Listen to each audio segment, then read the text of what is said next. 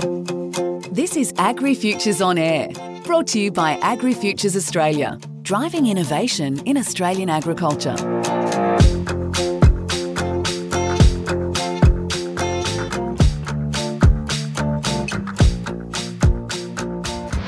We draw inspiration from many places throughout our lives, but one that has been a source for rural leaders for nearly 30 years is the Australian Rural Leadership Program, which has enhanced the life skills and careers of close to 800 people in that time. The ARLP, as it's known, is a yardstick for leadership development courses, and each new cohort of some 30 participants is sponsored by a growing list of public and private organisations. Hello, I'm Chris Brown. AgriFutures Australia has been a sponsor since the beginning of the program, and for the past 18 months has supported the participation of Sally Lego. Sally, who is now a Brisbane-based program manager for producer adoption for Meat and Livestock Australia, and she's overseeing a team of 7, has worked for much of her career in far north Australia. Now, Sally is a bit of an inspiration, and she certainly grabbed the opportunity presented by the Australian Rural Leadership Program with both hands. I caught up with Sally recently at a conference in wintry Dubbo to chat about her experience, and began by asking what she knew about the program before it all began.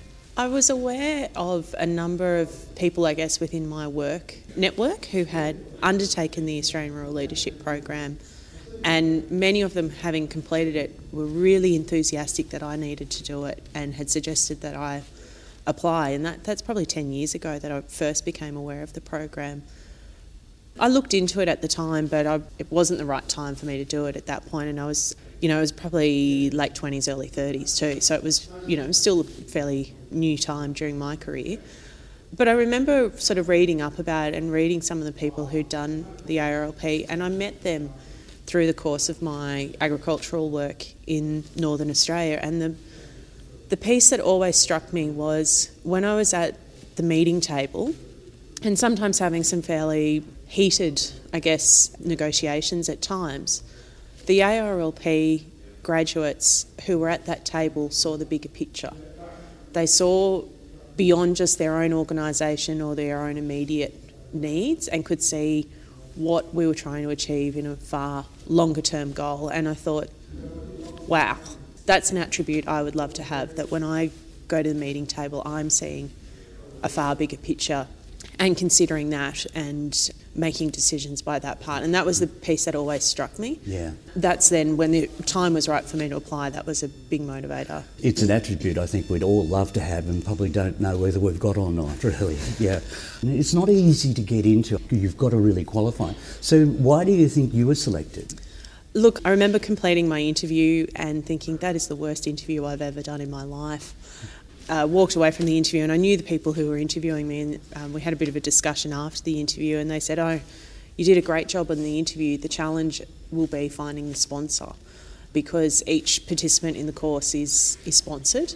And when I looked at the list of organisations that normally sponsor, a lot of them were based in Southern Australia, and at the time I was in Darwin, and had spent 16 years in the Northern Territory and across Northern Australia.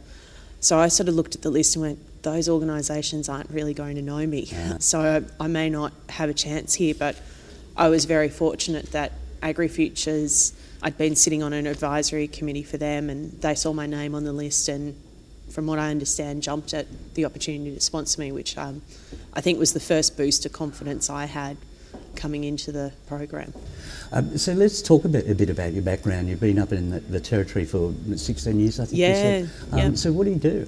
So over that period of time, I oversaw a range of research and extension projects for initially the cattle industry, and then for the last 3 years of my career I was working across agriculture. So I was working in horticulture, aquaculture, cropping, whole range of industries that I hadn't been involved in for some time. But I guess the motivator for me in my work has always been about making sure that producers get benefit from the latest research, and that it improves their productivity and profitability, and hopefully, to the heart, enables more families to stay in remote parts of the country and live a really happy and prosperous life. Yeah, that's great. I noticed from the jacket you're wearing in cold old Dubbo this morning that it's a Northern Territory government jacket, so I'm assuming you're working for Northern Territory. Yeah, so I worked for the Northern Territory Department of Primary Industries, but I also was seconded across to 2 different CRCs during that time to lead research projects into new technology for the cattle industry. So for 6 years I led a research project called the Precision Pastoral Management Tools Project.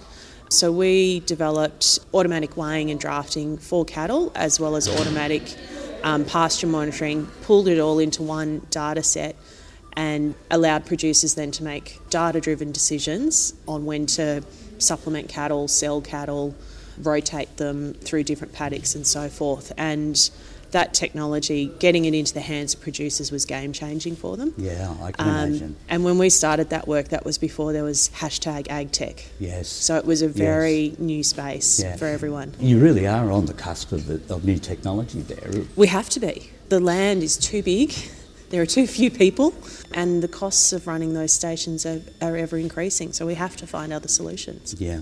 Let's get back to the leadership course. Was it what you expected in terms of how it was run? No, it wasn't what I expected at all. I knew that there would be experiences. I knew that that's what the program was built around, was putting you through a series of experiences. But I just completely underestimated what those were going to be and how powerful they would be in my own learning. And the other thing that surprised me was how quickly I could apply them into my workplace. Please tell me more. Yeah. So I remember, one example was we had a conversation in Perth in our second session around values. And I was always aware of, values. We always did them as part of a strategic plan. But I never really quite understood that. And we, as part of the learning, were talking about, well, what are your own personal values? What gets you up and out of bed every day? And what are the values of those around you? I found that very interesting, and we spoke about how values connect to your behaviours. So I then had an experience where I returned back to my workplace and had an experience where my values were compromised, and consequently my behaviour that came out was quite a strong emotional reaction that I had, and maybe not an emotional expression I was overly proud of, but I realised that when my values were compromised, I felt hurt, embarrassed, angry, and that I couldn't continue to work in an environment like that. So that was a really powerful insight for me, and for going forward, I look for values in an organisation and in those around me. Yeah. And if our values align, I know we're going to have a really strong affiliation and a very strong working relationship. So in a way it helped you analyse your own values and perhaps analyse the organisation's values as well. Yes. And then with the ones I work with and others, colleagues, teammates, I realised that values are really important to have set, and consequently then to know what the appropriate behaviour is in line with those values. So you've mentioned a couple of places like Perth, and you're here in Dubbo to finish it off. So there seems to be a fair bit of travel involved. Yeah, so the program really is obviously about building leadership in remote, regional, rural Australia, whatever you call it. And as part of that, we go into different communities and get under the skin of them a little bit to understand, what's going on in that community, meet the leaders who aren't always the obvious person standing at the front of the community. It could be someone doing a very roots up, community-driven type of leadership program. And we saw amazing examples of that. We went to Bendigo, which was a city that fascinated me. At the time I was living in Darwin. Similar cities for population, but Bendigo had far more medium-sized businesses, had very low unemployment compared to Darwin, but had equally challenging social issues. So it was a wealthy community. So you would look at it on paper and go, they've got great GDP, low unemployment, this place must be the place to live. But when we got under the roots of it, the community had experienced extreme racism against people of different faiths. There was high youth unemployment and youth disengagement, and housing was a challenge. So I found that fascinating, that on the surface what looked to be a very prosperous city, there are other issues going on that reflected, I guess, the livability of that city. So let's just stay with Bendigo for a moment. What then did you do with that information? So we've, as part of the program, we've been issued with a bit of a challenge by the General Sir Peter Cosgrove to actually develop a project that delivers benefit for our regional communities. And we've actually been looking into the well-being or the resilience of rural communities and what's needed. And we're finding that a lot of local communities are making decisions without actually understanding their community. And so we're advocating for a well-being measure or a resilience measure for those communities to understand what is it about those communities that they need to help make them more vibrant, thriving, livable cities or towns or communities. And so we've been working with a whole host of local councils. We've also been reaching out to a whole host of both national and international organisations who are actually undertaking some of these wellbeing measures and understanding what we could do so our course is made up of 35 participants across Australia, what we could do to actually advocate and generate a movement actually calling for the federal government to look at investing in this area for rural communities. Yeah, so looking at not just the figures, the raw data of a community, but getting in looking at the soul of it, I suppose. That's a beautiful way to describe it, Chris. So understanding how connected do people feel to their community? How connected do they feel to others? Do they feel safe? And do they feel heard? Are their needs being addressed? You could argue regional Australia is booming at the moment. Drought has broken in a number of places. Commodity prices are the highest they've ever been. Yeah. But as an example, here in Dubbo, childcare is difficult to get, housing is difficult to get. So that is still a challenge to try and get people to move here because those services aren't there. Yeah. Now, you also travelled overseas. Did you go to Vietnam? No, we didn't. Oh, so we were impacted by COVID. Yeah. After our third session, actually the reason we were in Bendigo was we were due to go to the East Gippsland in February 2020, but with the bushfires that had occurred over the Black Summer, we moved to Bendigo, and then 2 weeks after completing our Bendigo session, the entire country was in COVID lockdown. So that's a shame. It was a shame, but what was meant to be a 15-month program has now extended to 22 months. So we've had to adapt, and any leader's got to adapt to change. Sure. Some of us have realised that it doesn't matter where the backdrop is that we're having these learnings, it's about the experience that we have in the learning. And personally, I saw the benefit that to be connected to another group of leaders who are going through similar learnings and experiences and applying it in their own world, to have that connection for another year or so was a bonus. One of the things that I've just sort of heard of the course, of the whole experience, is the team building side of things.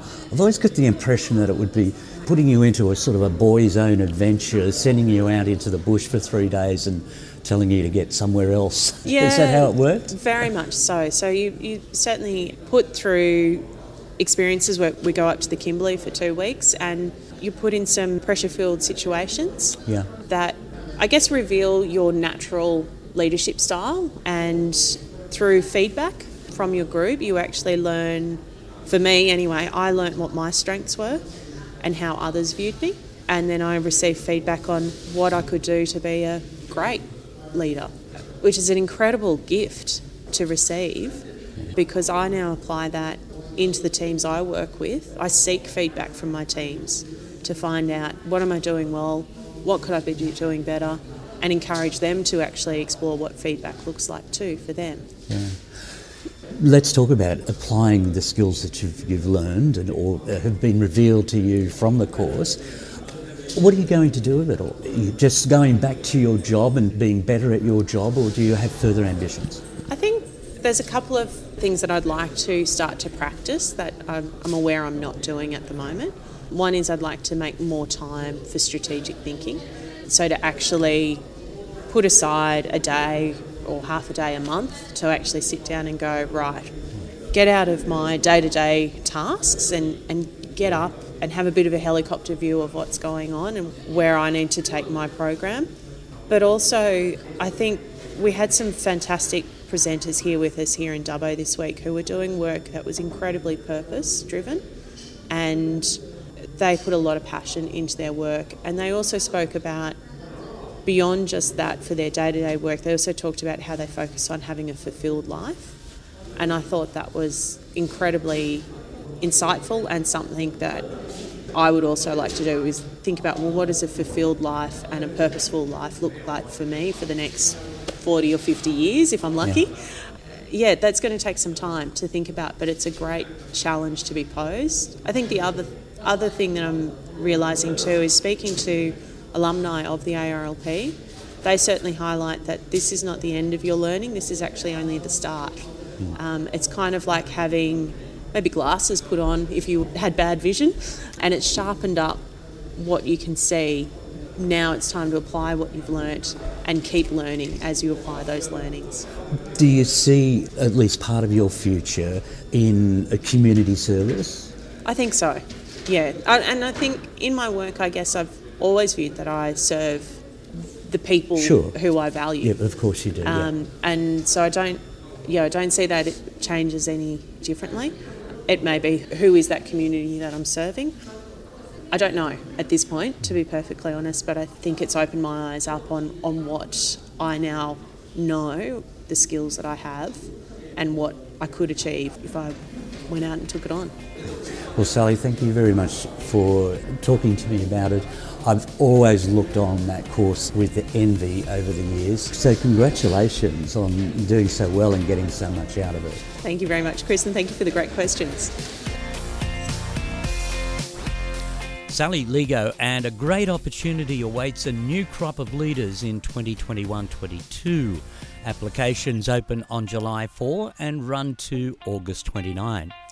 Now, I was in Dubbo attending the National Renewables in Agriculture Conference, where I got the chance to chat with some of the leaders in the development of the renewable energy industry in Australia, and also some very early adopters of the technology on farm. I even caught up with someone who's convinced scepticism over electric utes is a complete furphy. Stay listening for those stories over coming weeks. My name is Chris Brown, and you've been listening to AgriFutures On Air, which you can subscribe to anywhere you get your podcasts. You've been listening to AgriFutures On Air, a weekly podcast brought to you by AgriFutures Australia.